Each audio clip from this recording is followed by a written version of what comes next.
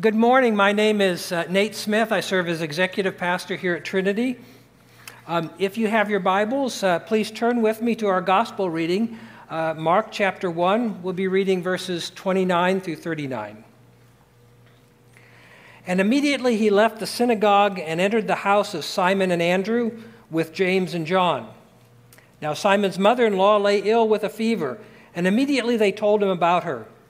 And he came and took her by the hand and lifted her up, and the fever left her, and she began to serve them. That evening at sundown, they brought to him all who were sick or oppressed by demons, and the whole city was gathered together at the door. And he healed many who were sick with various diseases and cast out many demons. And he would not permit the demons to speak because they knew him. And rising very early in the morning while it was still dark, he departed and went out to a desolate place, and there he prayed. And Simon and those who were with him searched for him, and they found him and said to him, "Everyone is looking for you." And he said to them, "Let us go to the next towns, that I may preach there also, for that is why I came out." And he went throughout all Galilee, preaching in their synagogues and casting out demons. The word of the Lord. Gracious and Heavenly Father, I pray that through your word that we would see your Son Jesus more clearly, that we would love him more dearly and follow him more nearly.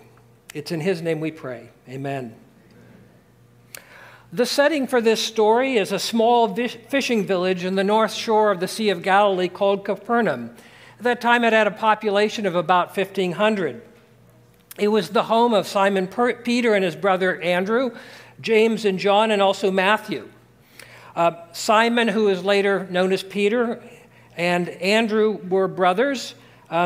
They had both been fishermen before Jesus called them to follow him. And their house was not too far from the synagogue in Capernaum. James and John were also brothers, the sons of Zebedee.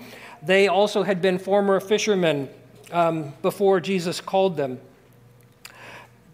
Right before this, Jesus had been teaching in the synagogue, and while there, he encountered a man with an unclean spirit and cast it out.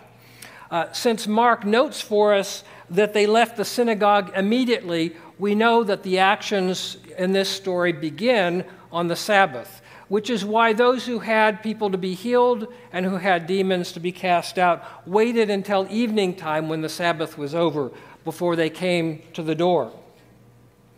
Jesus, though, doesn't wait until the Sabbath is over to heal Simon's mother-in-law. Now Simon's mother-in-law lay ill with a fever, and immediately they told him about her. And he came and took her by the hand and lifted her up, and the fever left her, and she began to serve them. What's notable about this? First, her healing was immediate and complete. Second, Jesus not only healed her body, he restored her to useful service. And three, this was not just about restoring an individual, it was about restoring a family and a community, as she was able to reclaim her role in her household and her community. Before we go on, I'd like to say a few words about miraculous healings. As a medical doctor, I have I would call a healthy skepticism of claims of miraculous healing. Years ago, I had an HIV patient who was doing really pretty well on his HIV medications. He came to me one time for follow-up, though, and said he had gone to a church, and there they had prayed over him for healing. They believed he was healed, and they encouraged him to stop taking his medications. And so he had. And now I believe that God is able to heal. God is able to heal HIV. Now the question was, how was he healing and what happened in this particular instance?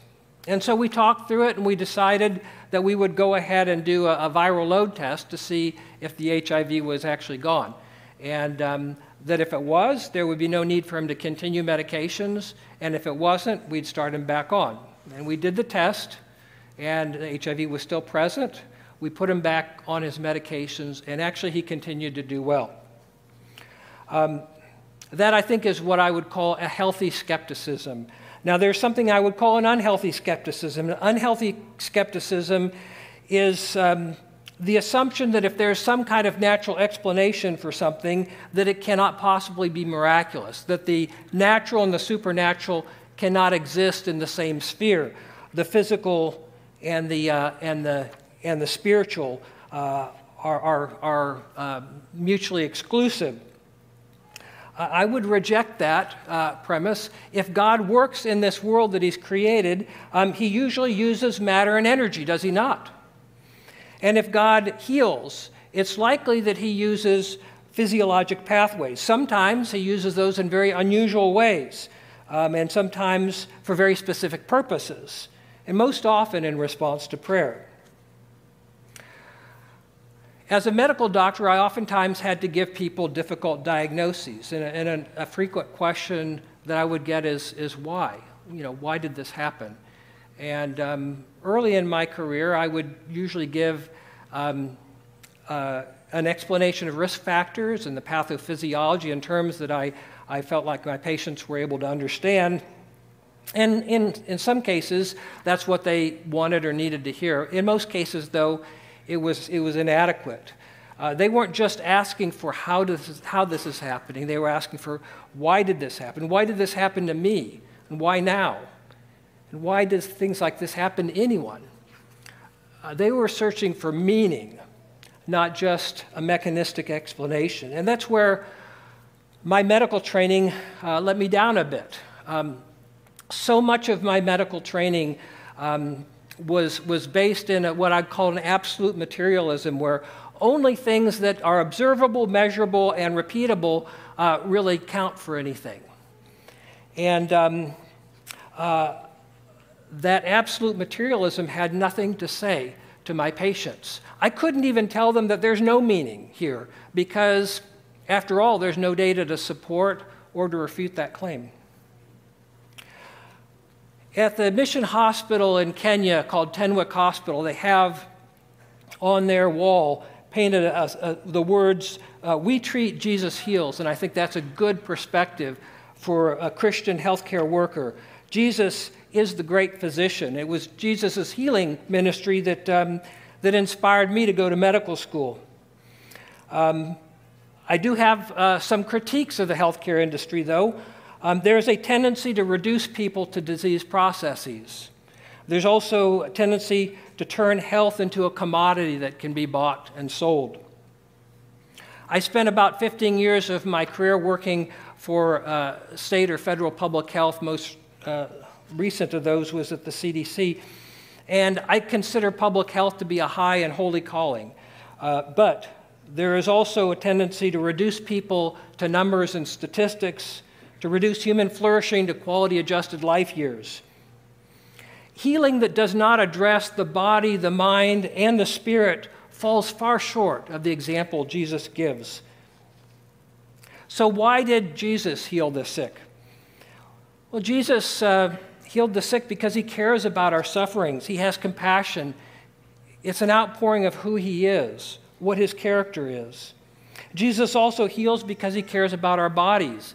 It's an embodied spirituality that Jesus presents to us. The goal, the purpose, the telos of our redemption is not to escape these physical bodies, but to, like Jesus,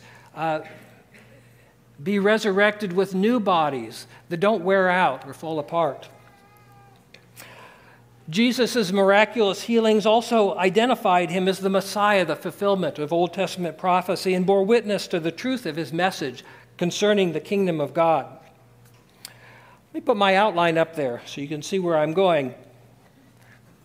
Maybe this will help. Jesus heals. Jesus also casts out demons. Okay, I would refer you to last week's sermon by Chris. He did an excellent job laying out the case for personification of evil. And I'm thankful to him because he's saving me by about 10 minutes. Now, I'm going to get it back, but what I would add to that, though, is that we oftentimes embrace this false dichotomy, just as with miraculous healings, that somehow the spiritual and the material can't coexist. But that's not the way we experience life. We exist in both spheres, in both dimensions. For example, when we come to the table in communion, the bread is physical bread and the wine is physical wine, and yet for us, it's the spiritual body and blood of our Lord Jesus Christ. And the spiritual and the material interact with one another, sometimes bidirectionally. For example, mental illness can predispose us to negative spiritual influences. On the other hand, if spiritual forces are at work in a person, they're likely to affect observable, measurable physiologic processes. Now, the most common, the most important, and the most potent effects of negative spiritual forces of evil on us are not through our physiologic processes. They're through lies and false accusations. Jesus called Satan the father of lies, and actually the Hebrew word Satan means adversary or accuser. We should not underestimate the power of lies and false accusations. At the same time, we also have to realize that the power that they have over us is power that we give to them by believing them. It's no wonder that Jesus commands the demons to be silent. If we find ourselves in dialogue with the devil, it's okay to be discourteous. We don't have to try and defend our positions. If we're dialoguing with the devil and we're soaking in lies and false accusations, the best thing to do is to end that conversation. It's the truth that Jesus brings that will set us free. It's the gospel of grace, that we are beloved, that we are forgiven, and that we're being made new. In the Bible, spiritual forces of evil associate themselves with people, with places, and with institutions, and Jesus faces off against them in all three of these spheres. Now, I think it takes some degree of spiritual sensitivity to recognize spiritual forces of evil associated with a place or with a specific person, but it's not all that hard to see spiritual forces at work in institutions, economic systems, and certain governments. The Rwandan genocide and the Holocaust are extreme examples of this. But they're more ordinary examples of regular government agencies, industries, institutions, economic systems that are managed by decent, ordinary people and yet still are capable of great injustice and oppression that suppresses the human spirit. It was the dual institution of the Roman government and the Jewish religious community that conspired together to put Jesus to death. Jesus disarmed and defeated the powers and the principalities, the spiritual forces at work in those institutions, not by political action or by an armed uprising, but through his death and resurrection. He disarmed them and he defeated them. So why does Jesus cast out demons in this story? Well, Jesus cares for our suffering. He cares for the spiritual suffering of those oppressed. It's also consistent with Jesus' mission. Jesus came to destroy the works of Satan. And these acts of casting out demons show his authority over all things, including spiritual powers. Now, related question, why does he cast out so many demons? If you look in the Old Testament, it's hard to find a demon, and even other parts of the New Testament, they're few and far between, but it seems like every time Jesus turns around, he's encountering and casting out a demon. You know, what's going on here? I think Jesus was probably better at recognizing spiritual forces of evil than we are. I think probably we miss it a lot of times. But I also think that the kingdom of God was breaking through Jesus into enemy territory. And there was an intense spiritual backlash. At this point, I'd like to talk a little bit about the spleen. May I have the next slide? Now you may ask, Nate, why do you want to talk about the spleen in the middle of the sermon? Well, why wouldn't I?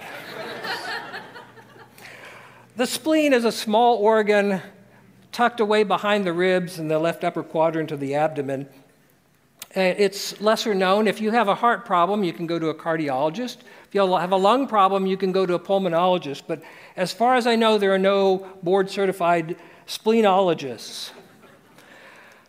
Part of its lack of notoriety is that, a lot of people aren't quite sure what it does. It's a little bit difficult to describe. It's kind of like certain jobs. Have you ever had one of those jobs? Now, when I was a medical doctor, I could say I'm a doctor and people would know what that was. Even when I worked for CDC, probably most people weren't quite clear, but they knew better than to ask.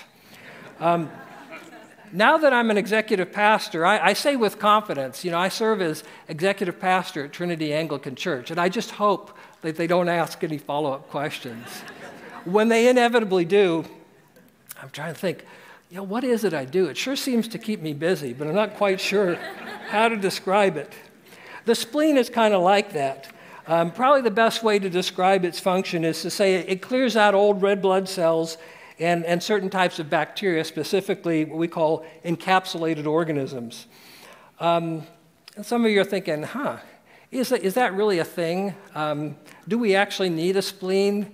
Probably the same people who are thinking, do we actually need an executive pastor here? Okay.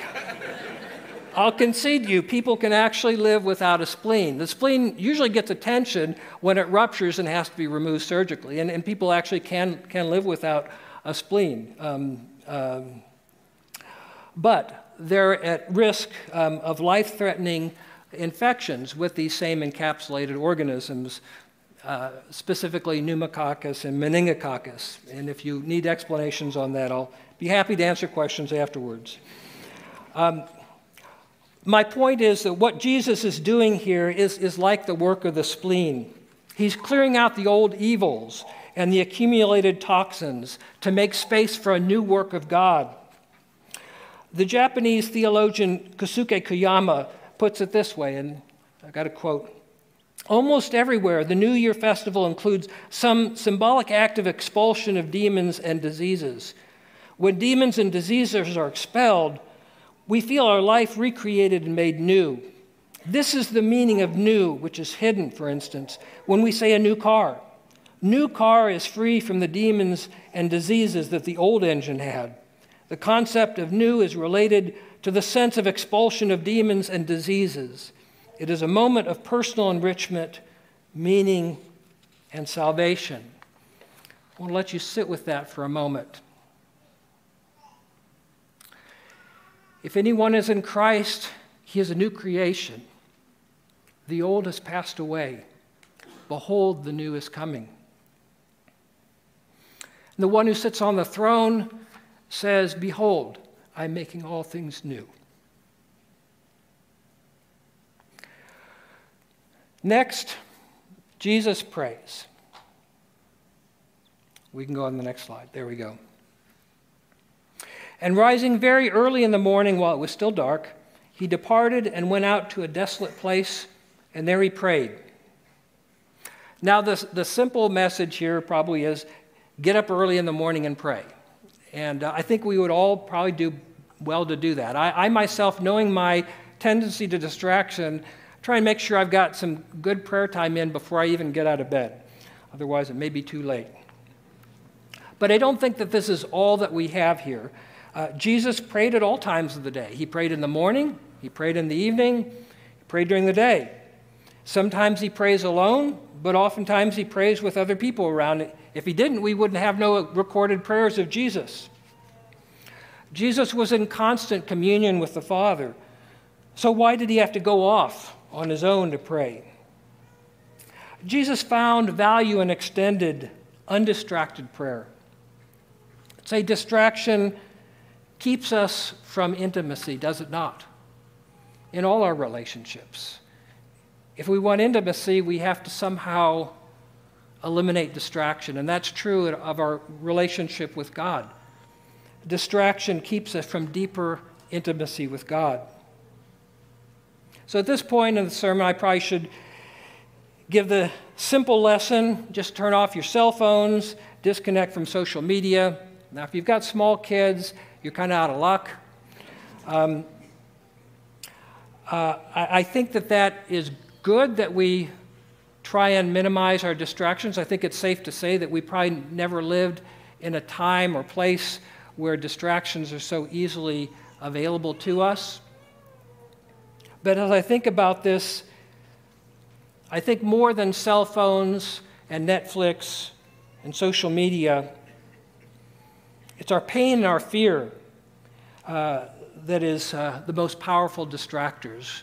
Pain, whether it's physical, mental, or spiritual, along with the fear that comes with it, that keeps us distracted. And I think actually, in examining myself, often these other distractions are what we're doing to try and distract us from the real distractors of pain and fear. I think I can be in the middle of nowhere with no cell phone and still be distracted by my own thoughts. But it's our pain and fear that we need to bring to Jesus to heal and to cast out.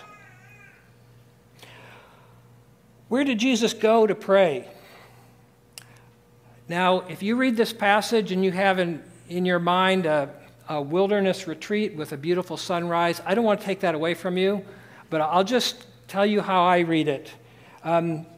Jesus wakes up really early. It says it was still night. It's dark, it's damp. He's incredibly tired from a late night of healing and casting out demons. He gets up quietly so he doesn't wake anyone up and walks carefully so he doesn't stumble over anything in the dark. He steps out the door and the chill of the night seeps in through his garments. As he starts walking down the road by himself, maybe he's feeling that kind of stiffness and achiness we start to get when we get into our 30s. Where is he going? He's going to a desolate place. He's going to a place of danger where there are wild animals, maybe thieves. He's going to the place and at the hour where he's most likely to encounter spiritual forces of evil. This is the hour of darkness, and he's going into the desolate places. The last time he was in the wilderness, it was Satan himself who encountered him and tempted him for 40 days and 40 nights. Who knows what he'll find this time? And yet he's not afraid. Jesus came to redeem the dark and desolate places, so that's where he chooses to pray. Again, Kosuke Koyama puts it this way: wilderness stands for precariousness and danger. It is the place where demons inhabit, but it signifies possibility and promise. In wilderness, danger and promise come together to us. For Jesus, prayer is not only communion with God, but it's also a moment of spiritual confrontation. Lead us not into temptation, he teaches us to pray, but deliver us from the evil one. For Jesus, prayer is spiritual confrontation. For us, it must be as well. We can go to our dark and desolate places in prayer because the one who heals and casts out demons is already there, interceding on our behalf. And he is not afraid. I want to pause here and talk about some important work that we do here. Under Jason's leadership, we do story work, story groups.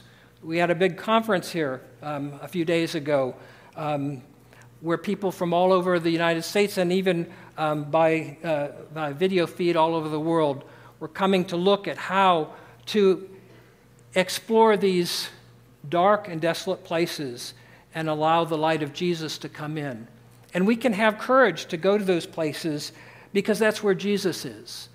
And that's where he chooses to intercede on our behalf.